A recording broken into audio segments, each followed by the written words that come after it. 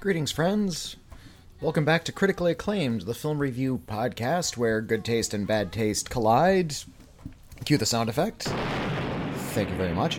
My name is Whitney Seibold. I'm a film critic. I contribute to Slash Film. I contribute quite a lot to Slash Film.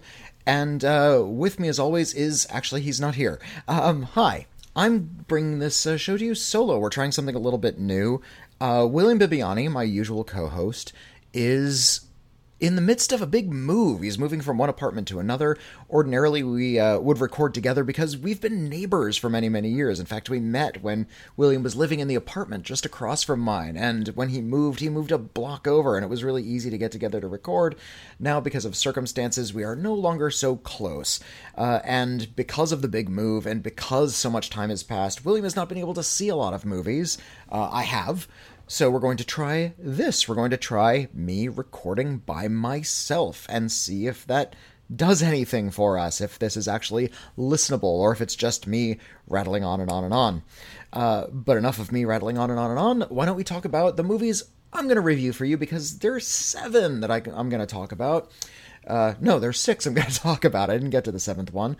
Apologize for that. The first one I'm going to be talking about is Martin Scorsese's new film, Killers of the Flower Moon. Martin Scorsese has made another movie. Hooray. I'm going to be talking about the Persian version. I'm going to be talking about a French end-of-life drama called More Than Ever. I'm going to be talking about a really freaky cult movie with stop-motion animation, science fiction elements called Divinity. And I'm going to be talking about Sung Kang's directorial debut, a film called Shaky, Shivers, which actually came out a couple weeks ago, but I never got a chance to actually talk about it. And I'm also going to be talking about the new horror movie Five Nights at Freddy's, the movie based on the popular video game. And I think I'll start with Five Nights at Freddy's, because that's the big one for the weekend, as William likes to say. We like to start with the big one. And even though this film was released in theaters and on Peacock on the same day, it's really been doing really well at the box office. It made somewhere in the neighborhood of $80 million domestically. This was on a $20 million budget, and I imagine that's because of name recognition. I know this is based on a video game created by somebody named Scott Cawthorn. From what I understand about this video game, Scott Cawthorn actually made, Christian video games. For a Christian audience, they were always very wholesome, and he made, a lumberjack-style game that was really panned by, critics and fans, because the critics and fans thought that the characters in the game were really kind of animatronic-looking, that they looked really fake, and Scott Cawthorn was so miffed by this that he decided to just sort of throw it in people's faces and make a horror game about killer animatronics. It is set at the games, and this movie, are set at a Chuck E. Cheese's style kids pizza restaurant that was really hip in the 80s. It's called Freddy Fazbear's, and wouldn't you know it, in the games, the animatronics come alive and they stalk you at night. And I didn't delve too deeply into the lore of the games, but from what I understand, it's incredibly complicated. How those animatronics came to life, and who was in charge of them, and there's something about not just children's souls being stored inside the animatronics to make them come to life, but there's also actual dead bodies being held inside the same animatronics. Anyway, here we go with a new feature film. It's directed by Emma Tammy. It's only her second film as a feature film as a director, and it stars Josh Hutcherson as a kind of a layabout guy who just can't really seem to hold down a job.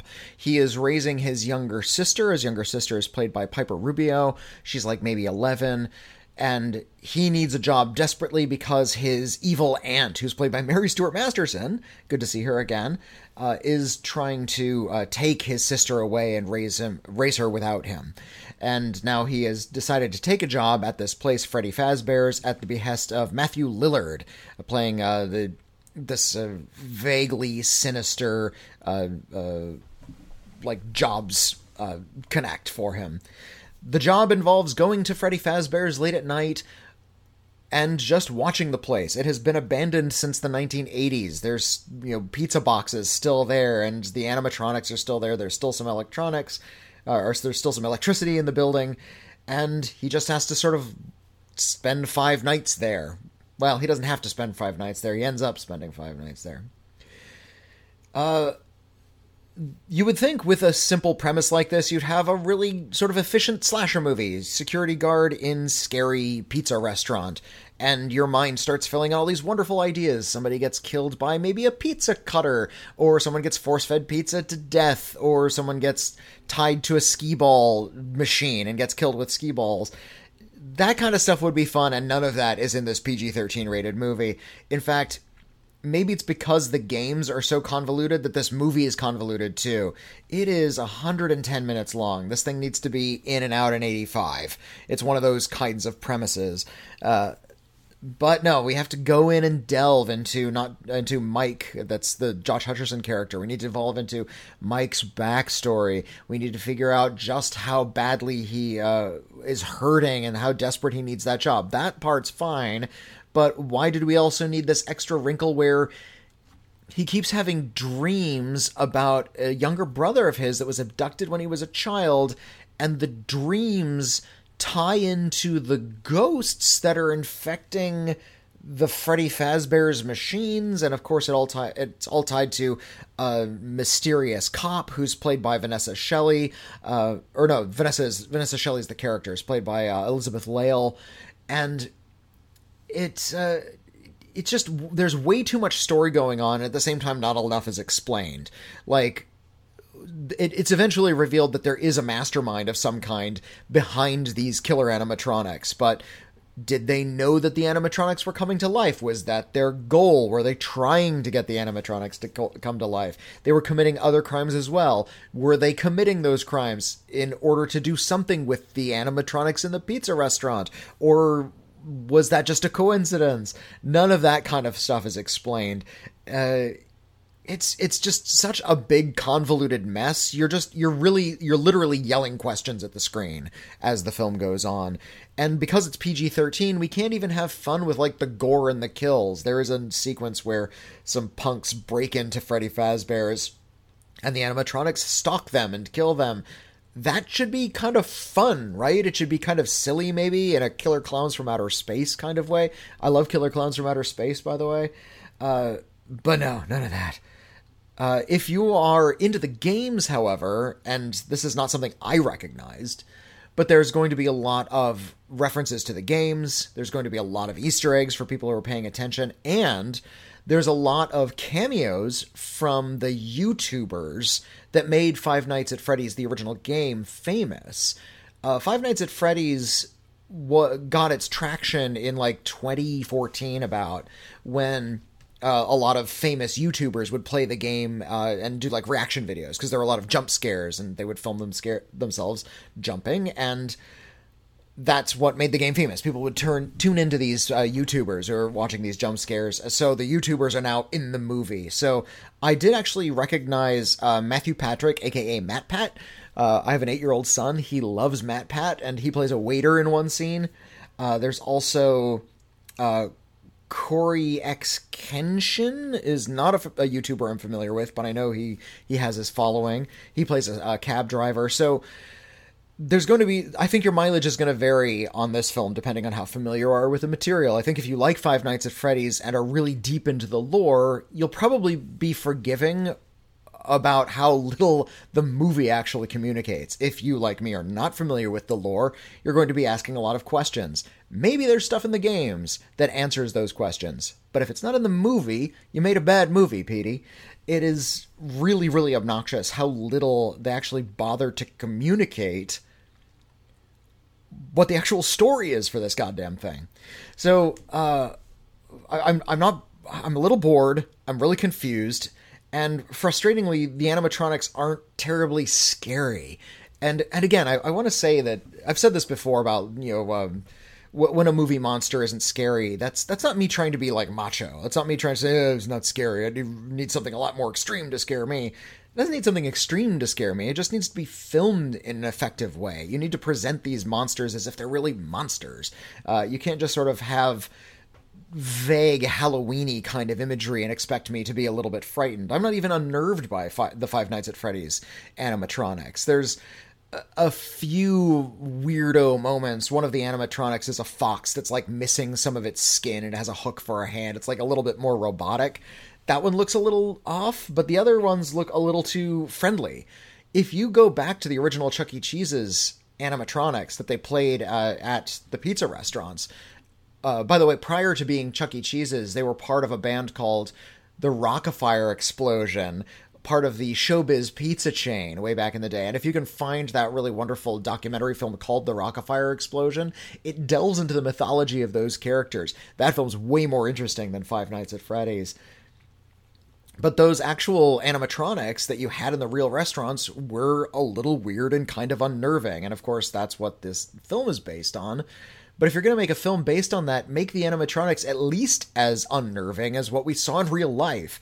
Don't make them, like, friendlier versions of that. Anyway, that Five Nights at Freddy's is it's just no good. I guess it's good for like maybe 13-year-olds having like a sleepover, something that's a little bit frightening, kind of Halloween-y, but not terribly hard-edged, not terribly scary. There's like a few shots of violence. There's at least one gory shot of somebody missing a face that's kind of scary, I guess, or at least it's kind of gross. But, you know, if you're looking for an actually, you know, good, thoughtful horror film with a good screenplay, then Five Nights at Freddy's isn't the one. Something that does have a good screenplay, it was written by Eric Roth and Martin Scorsese, is Killers of the Flower Moon. Scorsese made another one, and what I appreciate about Scorsese as he enters his late 70s and he's in his early 80s now, is that he has become intensely interested in unpacking and de-romanticizing American crime, specifically American crime. That is, the kinds of crime that America has sort of calcified around. Back in 2005, Scorsese made Gangs of New York, and that was supposedly about, the gangs of New York, but specifically about how those loosely knit gangs of criminals and thugs and knife-wielding just street fighters kind of formed a lot of the basis of local politics and, by extension, the rest of American politics. A lot of what we believe in as a country sort of stemmed from these petty, violent grievances that started on a street level. And I appreciate some of the ideas that go into that movie, but that movie's a mess. It was way too big a production. It looks really impressive, but it's just sprawling all over the place. It's really chaotic. I don't think it's a well-told story. It's not one of my favorite Scorsese's, but I feel like with Killers of the Flower Moon, he finally got Gangs of New York right, in that he is really actually hooked into the pettiness and crime that lies right at the heart of the American ethos. Leonardo DiCaprio plays a character named Ernest. He's a World War I veteran. This takes place in about 1920, 1921 in Osage country, in what is, in America, Oklahoma. And he has gone to stay with his uncle, who's played by Robert De Niro. He plays William King Hale. William King Hale is a real person. Look him up. And what happened is the Osage people discovered oil on their property, and they became some of the wealthiest people in North America, more or less. And what William King Hale did was immediately insinuate himself into the local Osage population. He decided to present himself as kind of a hero of the local community, a community that's overlooked by the American government, and insinuated himself into, spoke their language, and essentially tried to take control of all of their wealth and funnel them directly into the pockets of white people, specifically of white men. He has set up this vastly complicated network of white men who would come in and marry Osage women, and then it's made pretty obvious early on, the white men would essentially poison their wives with newfangled medicine, saying, "Oh, this is medicine, I'll give you injections," and it would really slowly be poisoning them, and then, of course, inherit all of their wealth. This is all done because of, quite frankly, white supremacy. They say it out loud. There's a really creepy scene about a third of the way into the movie where William King Hale and Ernest are in a Masonic lodge, and you get this sort of white supremacist clubhouse idea that of why they're doing this. Now, you go back over sort of Scorsese's many crime dramas that he's made over his career, and you'll see sort of his true attitudes emerging as he gets older. When he was a young man, he made films like Mean Streets, or a little bit later, he made films like Goodfellas, where the criminal lifestyle was seen as super cool. It was actually really, energetic and punk rock, and seemed to give people a lot. It ultimately didn't pay, but Scorsese was also very good about showing why it was so alluring in the first place. And then you get into things like Goodfellas, where, okay, it's really fun, it's really alluring, he gets to go to, Copacabana, he gets to go to these clubs and have a really wonderful time, and it's not until he gets sort of involved in drugs and pushes it a little too far that is the Ray Liotta character in Goodfellas, begins to, things start to fall apart under him. It becomes less fun. You fast forward just a few years, we have Casino, where the actual benefit of being a criminal has seemed like less and less appealing. You get to The Wolf of Wall Street, you see that all of these characters, it's making the sort of this economic bilking in The Wolf of Wall Street look really fun and exciting, because they get to have these really wild parties and they get to have sex with all these hot ladies and there's nude days at the office. But those characters are all douchebags. They're all just horrendously shallow, nerdy assholes that you don't really look up to. They're having a great time, but you're kind of sneering at them. You get to The Irishman, you just get to see that criminals just sort of grow old and die, and they're not really happy with anything they've done in their lives. And with Killers of the Flower Moon, we see these rich white supremacist a-holes, Ernest and William King Hale, doing all of these really complicated things, setting up these criminal networks, killing off the Osage population, and for their own benefit, because they have no morals and they're just white supremacists. And yet we don't see them ever reaping the benefit of what they're doing. We don't see them enjoying their wealth, or we don't understand why they're doing it for their own pleasure. All of that is left out of the story, and I think that was really skilled of Scorsese, to show that these criminal assholes they're not doing it because they have an end to it. They're doing it for its own sake, essentially. Lily Gladstone plays a character named Molly. She's an Osage woman that Ernest takes a shine to, and he's really attracted to her, and he ends up marrying her. And of course, at William King Hale's sort of implication, begins giving her insulin and naturally some poison as well.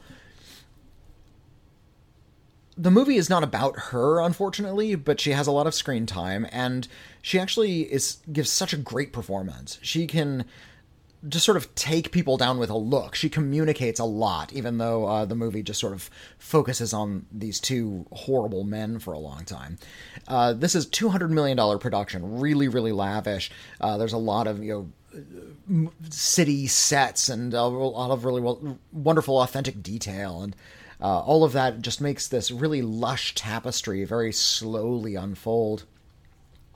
I love the way that Scorsese has just sort of let his pacing go. The Irishman and now Killers of the Flower Moon. These are incredibly long movies. Killers of the Flower Moon is 206 minutes, but he's just letting every scene kind of breathe, play out as naturally and as long as he wants it to. He's not in any kind of hurry, and I appreciate that about something like Killers of the Flower Moon. And it's never anything less than riveting, although there is a rather there are some scenes maybe that Thelma Schoonmaker could have cut near the end, where the Ernest character is very slowly coming to realize the horrors of what he's doing, and it's we're already ahead of him at that point. There's a few just scenes near the end where it starts to drag, but that's just a very minor technical quibble. The actual story is really damning, and if you look up the actual facts of the case, everything, Martin Scorsese is putting in the movie did happen in real life. How the Osage murders really did take place. And it was a case investigated by the very early, only recently formed FBI. Jesse Plemons shows up late in the film as an FBI agent, and he is investigating these murders, and, for a long portion of this movie, and Scorsese's really good at this, Hitchcock was good at this, you can sort of feel the noose tightening around the necks of these people. And then, of course, the very ending, the way the story ends and the way Scorsese explains how the story ended is just this wonderfully stylized masterstroke. It's really, really great. And, of course, it's a Scorsese movie, so he's going to attract a lot of notable actors. Not only some people you might recognize like Pat Healy, but Brendan Fraser is in there as well, and John Lithgow is in there as well. Tantu Cardinal plays like one of the matriarchs of the Osage Nation, and she's really, really wonderful. It's one of those frustratingly timely movies. This is a movie that is really attacking white supremacy. This is a movie that is trying to point out that the natural tendency of white supremacist men to naturally assume that they deserve wealth and that they can, with impunity, commit whatever crimes and murders they need to in order to do it because that's part of the natural order in their brains. It's something that we should really be talking about right now. It's something that really reflects what's going on in the world right now. There's a lot of talk out in the world of just sort of white supremacist talking points and everything that's going on. I think Scorsese saw all of that, and he is trying to go back and explore a lot of the origins of that. It's no surprise that there's a scene in Killers of the Flower Moon where the characters are going down the street and there's a public parade on the street behind them, and it's the Klan. The KKK is just out in public, and they're just sort of wave and say, hey, what's going on? It's like, yeah, pretty fucking obvious clue right there. Anyway, I really, really dug it. A lot of people are complaining about the length. To quote Roger Ebert, no great movie is too long, or no bad movie is short enough. So it takes the time it needs, and I really, really loved it. I think it is kind of an important movie. It might be one of the better movies of the year. A film that is definitely one of the better movies of the year, and this is the kind of film I wait for.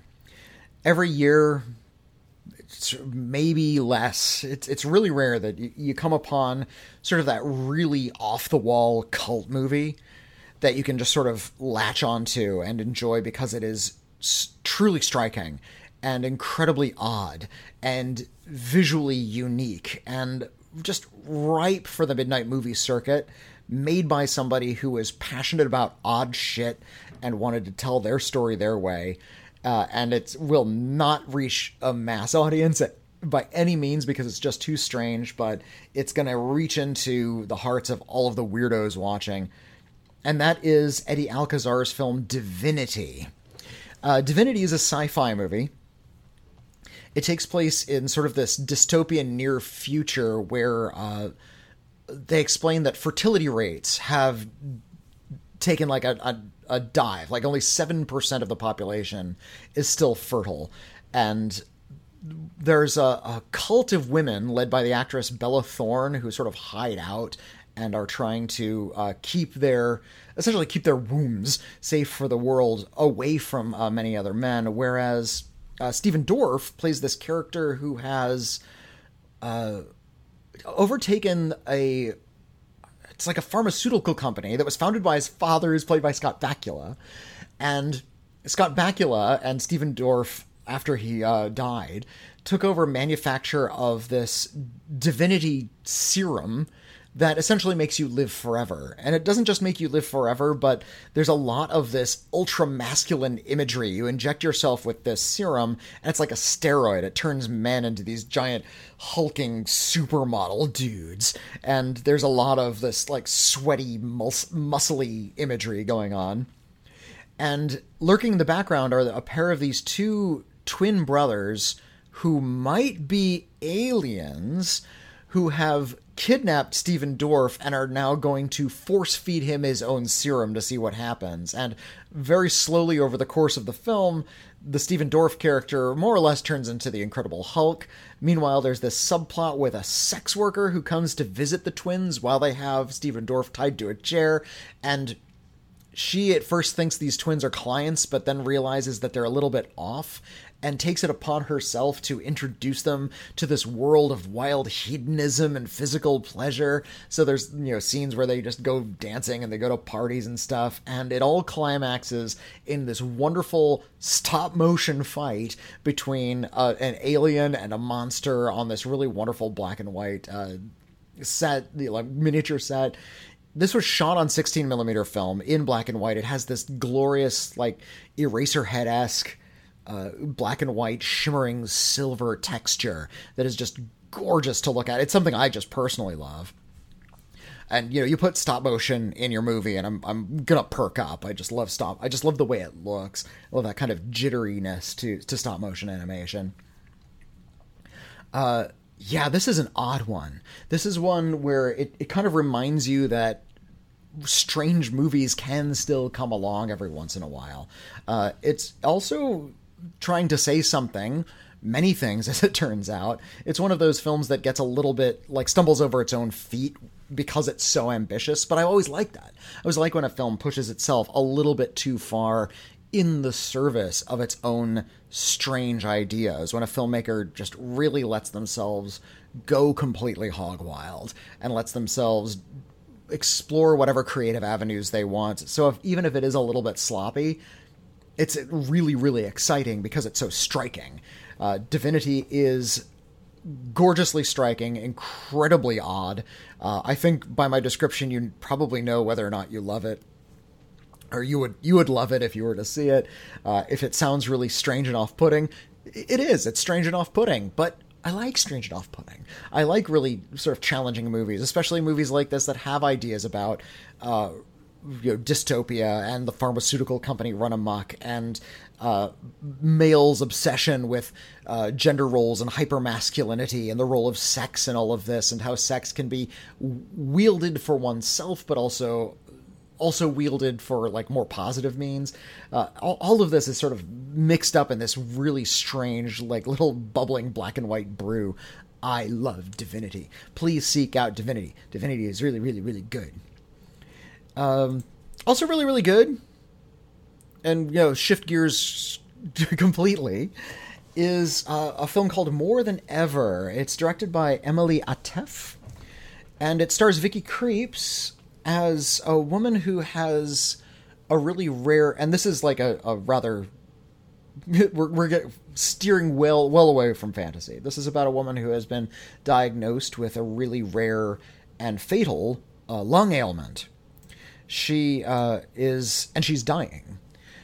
This is not a movie about how she is going to find a miracle cure. There are some scenes early on where she and her, I think it's her husband, who's played by Gaspard Ulliel, who actually died in real life recently, the late Gaspard Ulliel, where they're going to doctors and they're actually consulting about possible cures or last-minute operations that can be done. But this isn't a movie about those last-minute operations. This isn't a movie about grasping for hope. This is a movie about dying. This is a movie about facing death. This is a movie about the Vicky Krieps character. Her name is Helene. She is trying to essentially live out her final days as best she can. And that doesn't mean giving herself over to, the pleasures she never had. It's just about being comfortable in the day. And as it turns out, she's been going on to websites and finding other people who are terminally ill and starting up conversations. She makes a friend on one of these online forums. One thing that she sort of rolls her eyes at throughout the movie is when somebody who's not ill says, "Oh, you're so brave," and she's like, "I'm not brave. How dare you say that to me? I'm not brave. I'm just dying." And she finds that what she really wants in the last days of her life are to essentially be alone. She just wants to go out to a small cabin somewhere, not die there in some sort of dramatic way or, die there in some theatrical way or to make some kind of message. She just wants to get away from any kind of noise or busyness. And this, of course, means being away from her husband. And there's a lot of emotional push and pull. What does that mean? How much, how is this going to affect her husband? And, what is it going to mean to have friends at the end of her life? It's about appreciating beauty, but there's nothing sentimental about this movie. There's nothing treacly about this movie. It's actually incredibly down to earth. A lot of that is dictated by Vicky Creep's performance. She is really... we get to see every bit of her struggle and every bit of her pain and every bit of her happiness as well. People who have terminal diseases are still alive. They're still living, and they still need to sort of face their lives as they go forward. So there's a lot of sort of shots of her just trying to appreciate beauty and trying to look out in the world, but it's not this kind of beatific moment because she has trouble breathing, and she is also, watching her life kind of slip away. It's about sort of not even raging against the dying of the light. It's just about sitting and appreciating the light as it slowly goes out. That's incredibly sad. It's incredibly poignant, but it's also incredibly real. I like that how Vicky Creeps really gets into her character and all of the emotional complexity therein. There's a lot of things she does that might be a little bit contradictory, but you know what? She's facing the end of her life. There's a lot going on in her mind. It's really, really terrific, mostly because of the direction. I'm unfamiliar with Emily Atef. Look her up here for a second. She's a German-born French-Iranian filmmaker. She directed a movie called XX2XY, short. It was about transitioning. She did a film in 2018 called 3 Days in Quiberon, which I had heard about, but I didn't actually watch.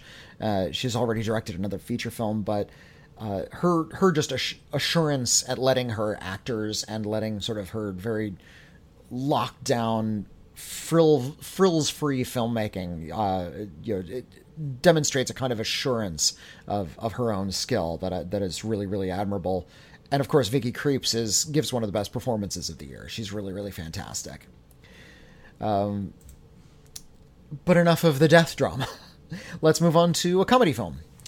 There's a film also playing. It was written and directed by Mariam Shivers. I hope I'm pronouncing that correctly.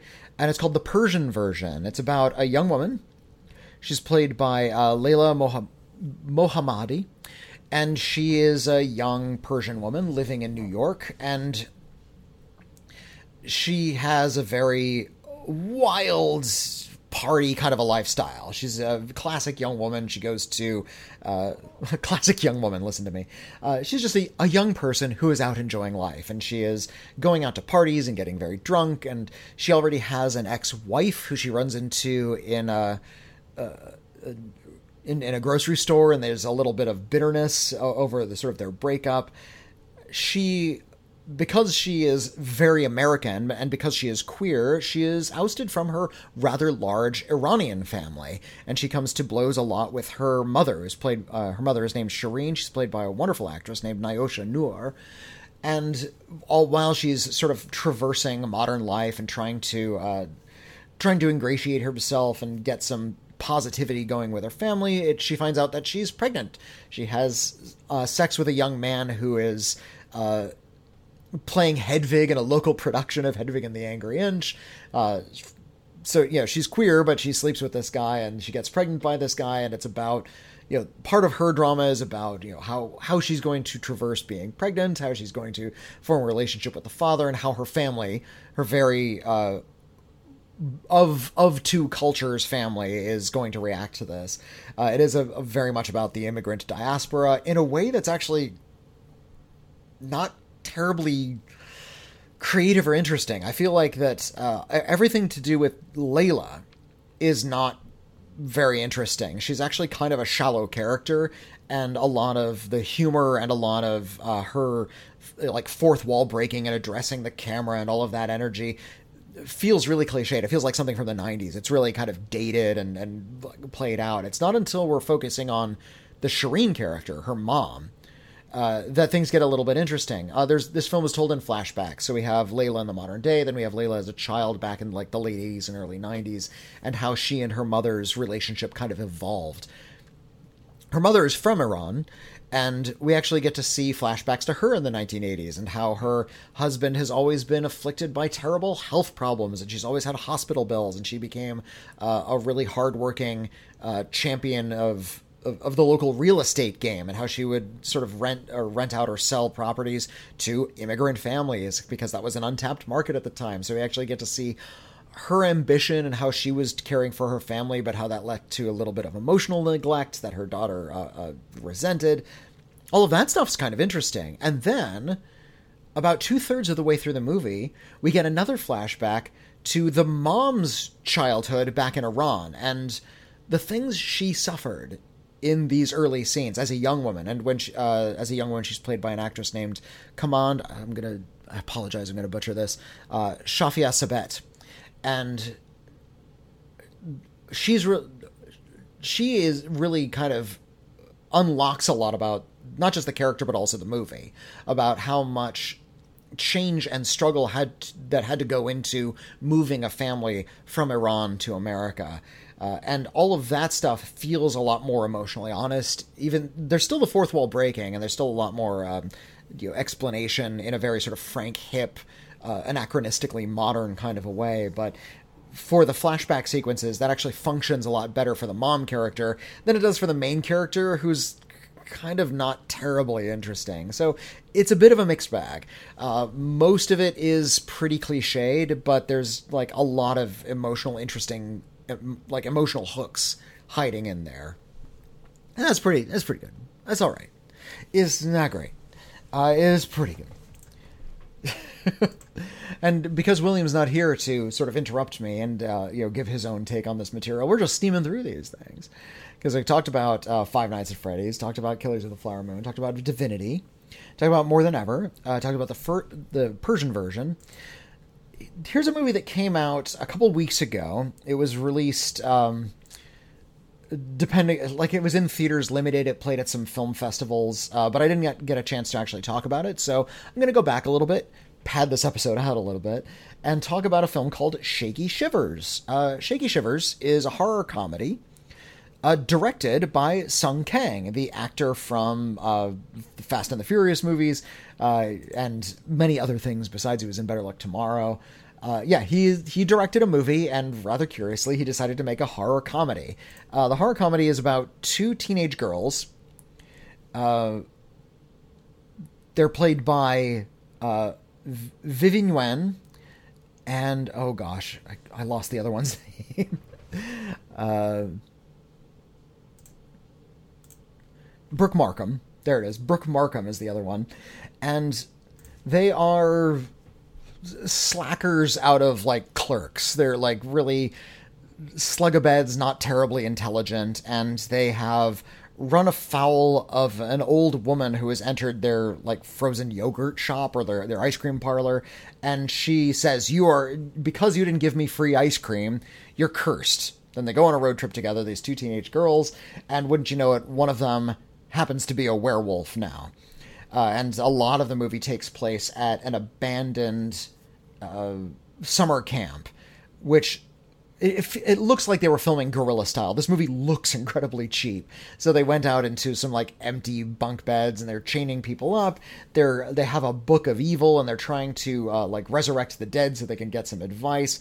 All of these ideas are really, really fun. Yeah, there's a corpse that they have to reanimate. He's played by an actor named Jimmy Bellinger. And there, you can see that the screenwriters are trying really, really hard to make something really kind of broad and fun out of a kind of low-budget Evil Dead kind of a movie. Evil Dead spoofs or Evil Dead budget-level comedies are actually are probably more common now than the actual horror films they're spoofing. You watch movies like The Cabin in the Woods. It's like, that's a spoof of Cabin in the Woods movies. Well, spoofs of Cabin in the Woods movies are now like a lot more common than actual Cabin in the Wood movies. Those were hip in the 1980s, and it's almost sad that we keep on going back at this late date. It's 2023, and spoof things that, several generations weren't around to grow up with. Sung Kang clearly likes those sorts of old movies, and he's really trying his hardest to send these things up, but I think the low budget really hurts this one. They're not capable of getting complicated shots or adding a lot of energy like the way a Sam Raimi might have.